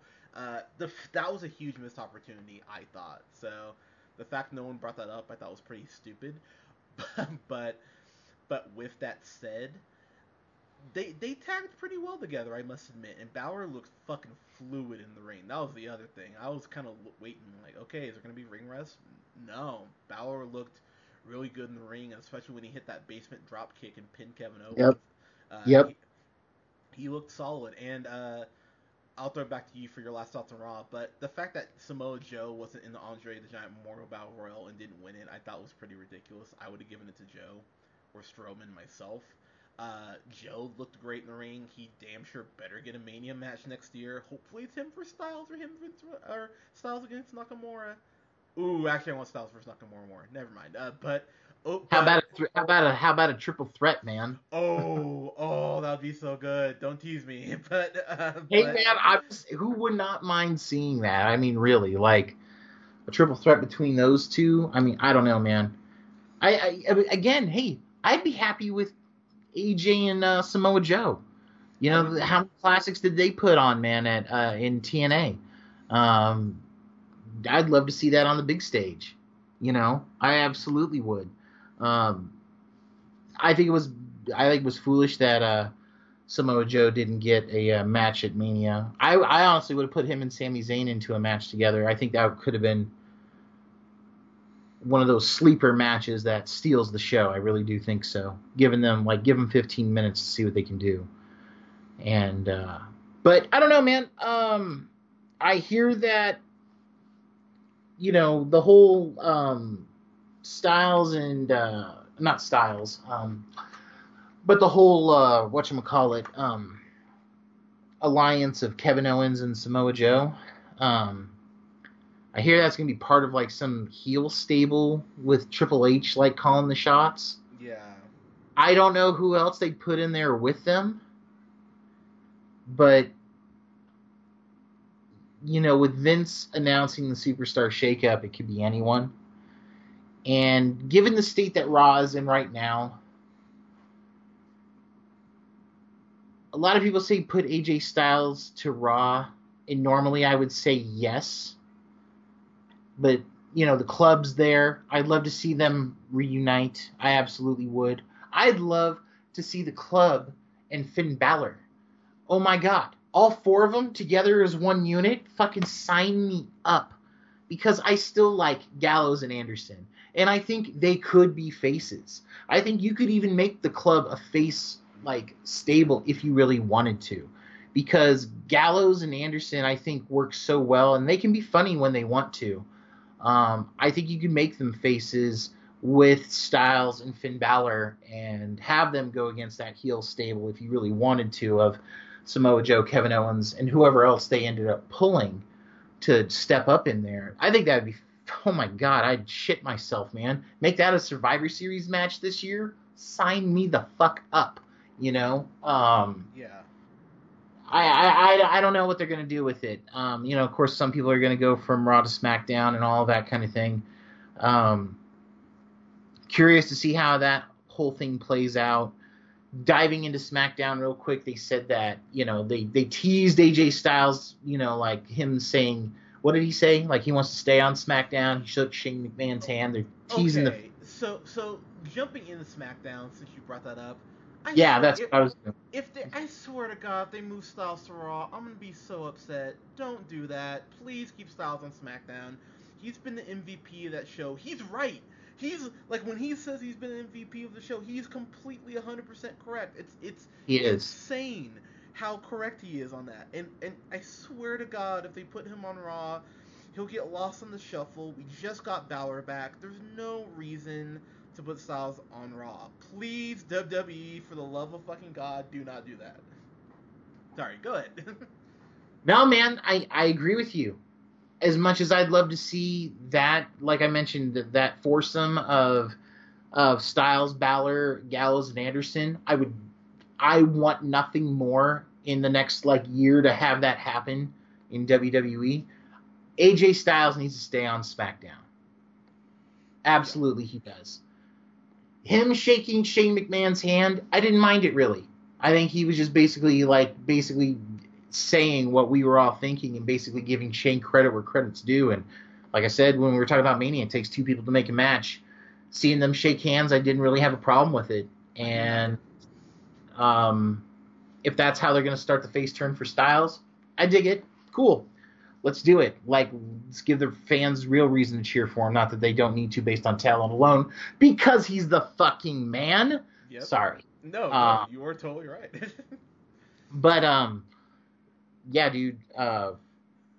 Curious to see how that ends up shaking out. SmackDown in itself, though, I wasn't really that didn't do much for me. I agree. There are a couple things that stood out. So the Styles Shane handshake, by the way, I was a little mad Shane didn't sell the injuries and the loss a little more. That did just as a wrestling fan kind of irk me a little bit. I get it, but still kind of irritating. But Mojo Rawley talked about winning the Andre. I fast forwarded through it. I was like, I don't care. I was like, I'm. See, I forgot about it because I don't care at all about Mojo. Exactly. See, like it was one of those things where I went, oh yeah, you did win the Andre the Giant Memorial Battle Royal, and cool. We're gonna fast forward while you look like a clown in that suit. So we're not gonna talk about that. What we are gonna talk about is you got your Revival debuting, which made me sad. We got Ty Dillinger debuting the Perfect 10, which I know made you sad, but it made me happy as shit. I was, as my grandpa would say, I was as happy as a pig in shit when I saw Ty Dillinger debut, and that made me very happy. That the whole 10 chant, it's the new Yes chant. That's really what it is, and so on that aspect alone, I give him props because it's fucking brilliant. Because you can have the little kids go, let's teach you to count to 10, so you'll be a Ty Dillinger fan. I mean, God. It makes sense, and he beat Kurt Hawkins, which I mean, like it's like celebrating that you beat a blind kid in basketball, but whatever.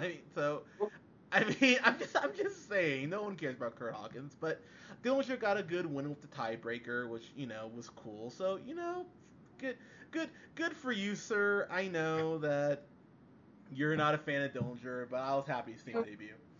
Look, man. I'll say this is what I'm going to say about Dillinger. This is why I don't like him, and it's all the gimmick, or the parts of the gimmick that just irk me. I can't stand his haircut. I think it looks stupid as shit. I really can't stand it. Oh god, I just that jacket. He looks like a comic book villain. He does, like that shit. He looks like he's wearing a casual jacket out that belonged to Ming the Merciless, man. I mean, seriously. What that collar, man, is ridiculous. It's like something from Doctor Strange's like casual wear around the house. Like that shit just I think it's the ugliest sin jacket. I don't like the music. I don't like his music either. The 10 thing doesn't bother me. I'd like to see him as a heel and call himself the new standard. That's what I'd like to see. But it's literally the gimmick. Does he got talent? Yeah, maybe. Damn. I think does he have talent? I gotta see him more, I guess.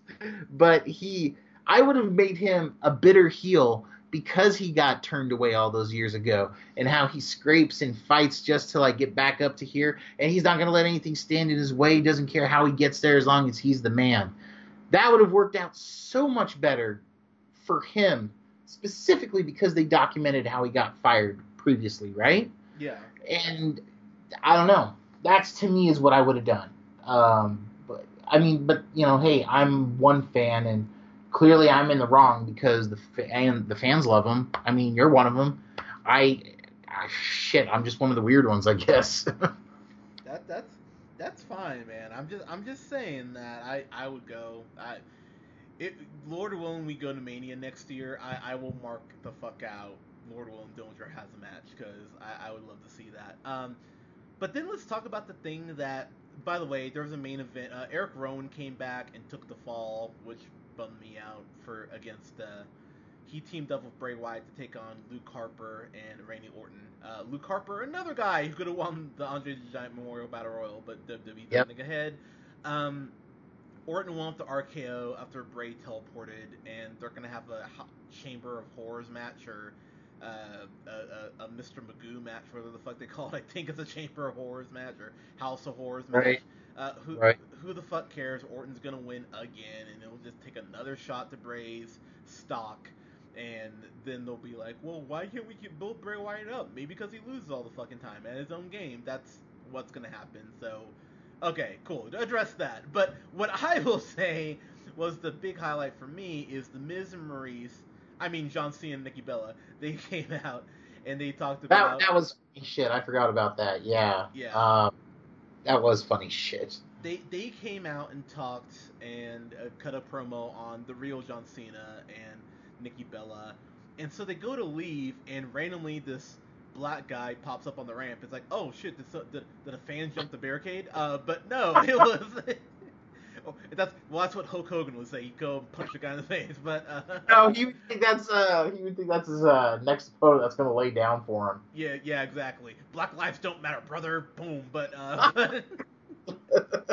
but anyways, I think it was the same violinist from Takeover, the last Takeover couple ones back. I think it was the same dude. He looked very similar. So violinist pops up on the stage, and I still have SmackDown saved because I've probably gone back and watched it like 20 times easily.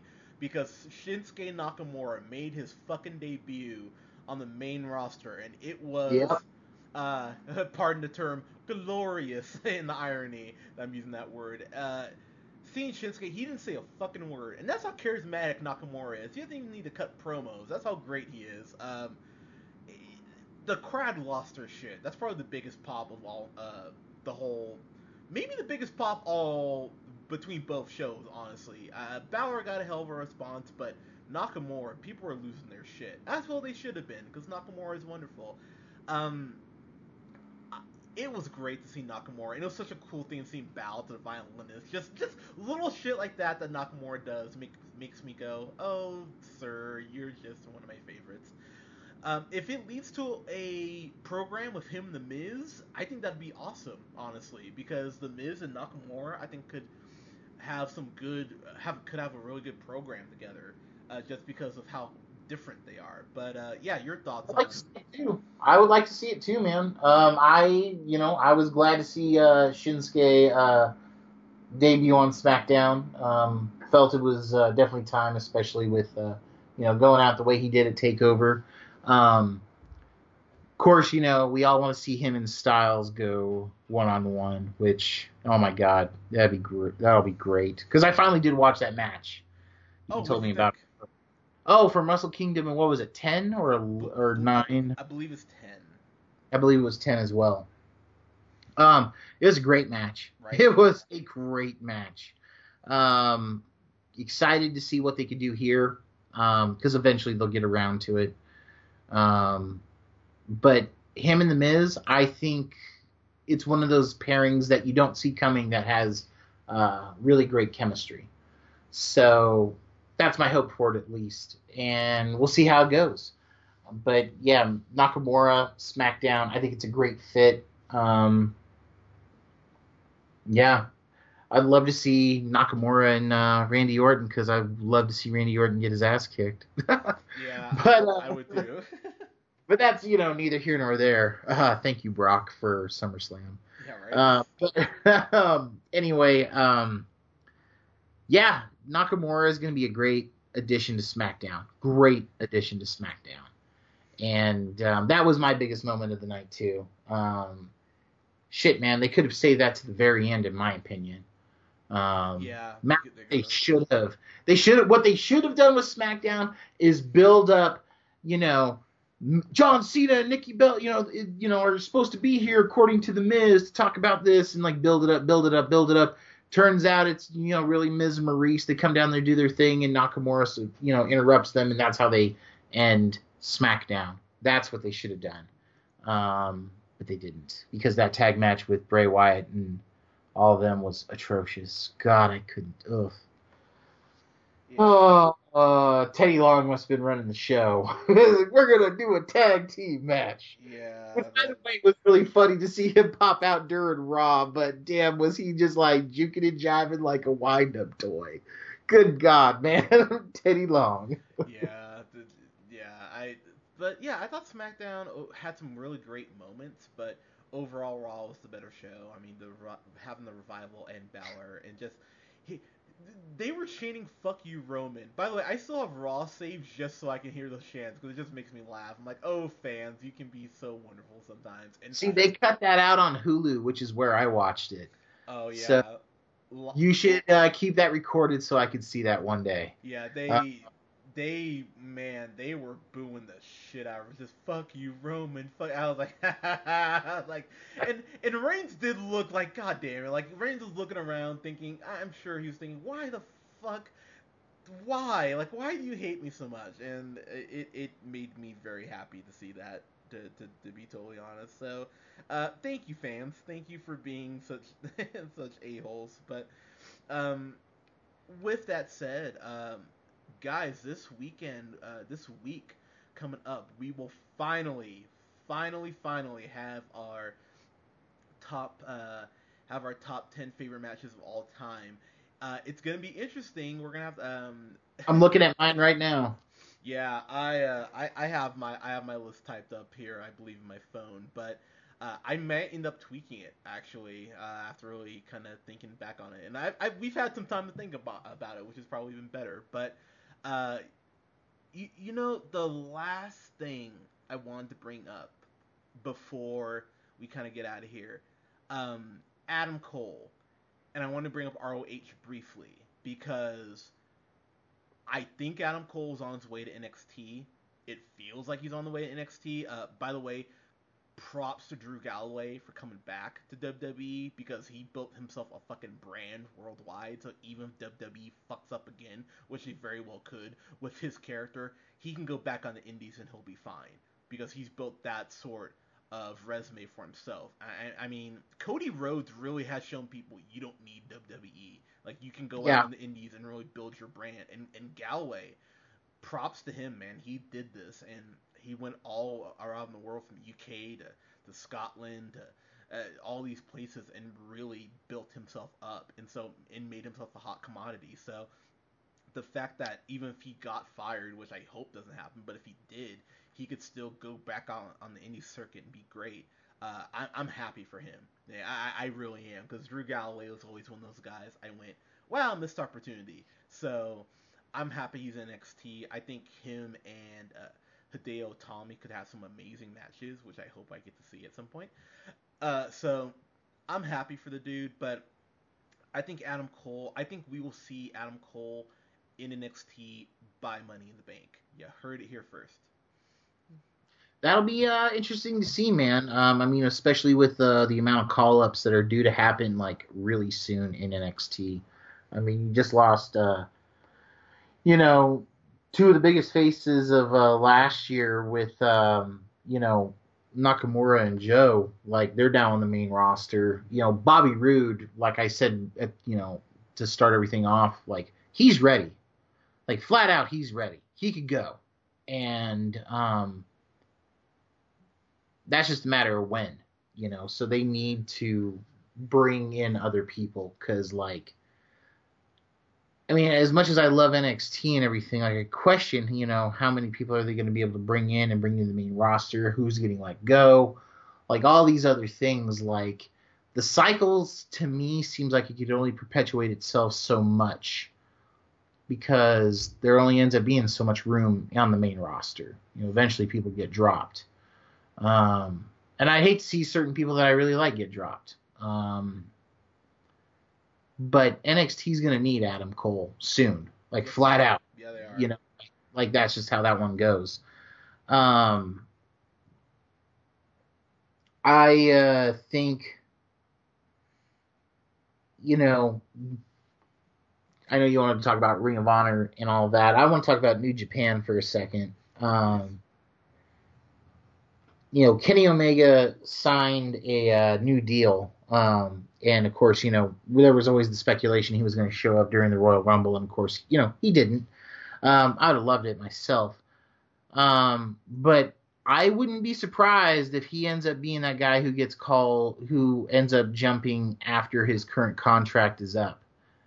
The Young Bucks, people want to see that as well, as our friend who was supposed to do this with us, Annie. She is a big Young Bucks fan, We still love you, Annie. of course, absolutely, nothing but love for Annie, and hopefully she hops on board with us one day, even for a special show. Yeah. But nonetheless, though, she loves the Young Bucks. I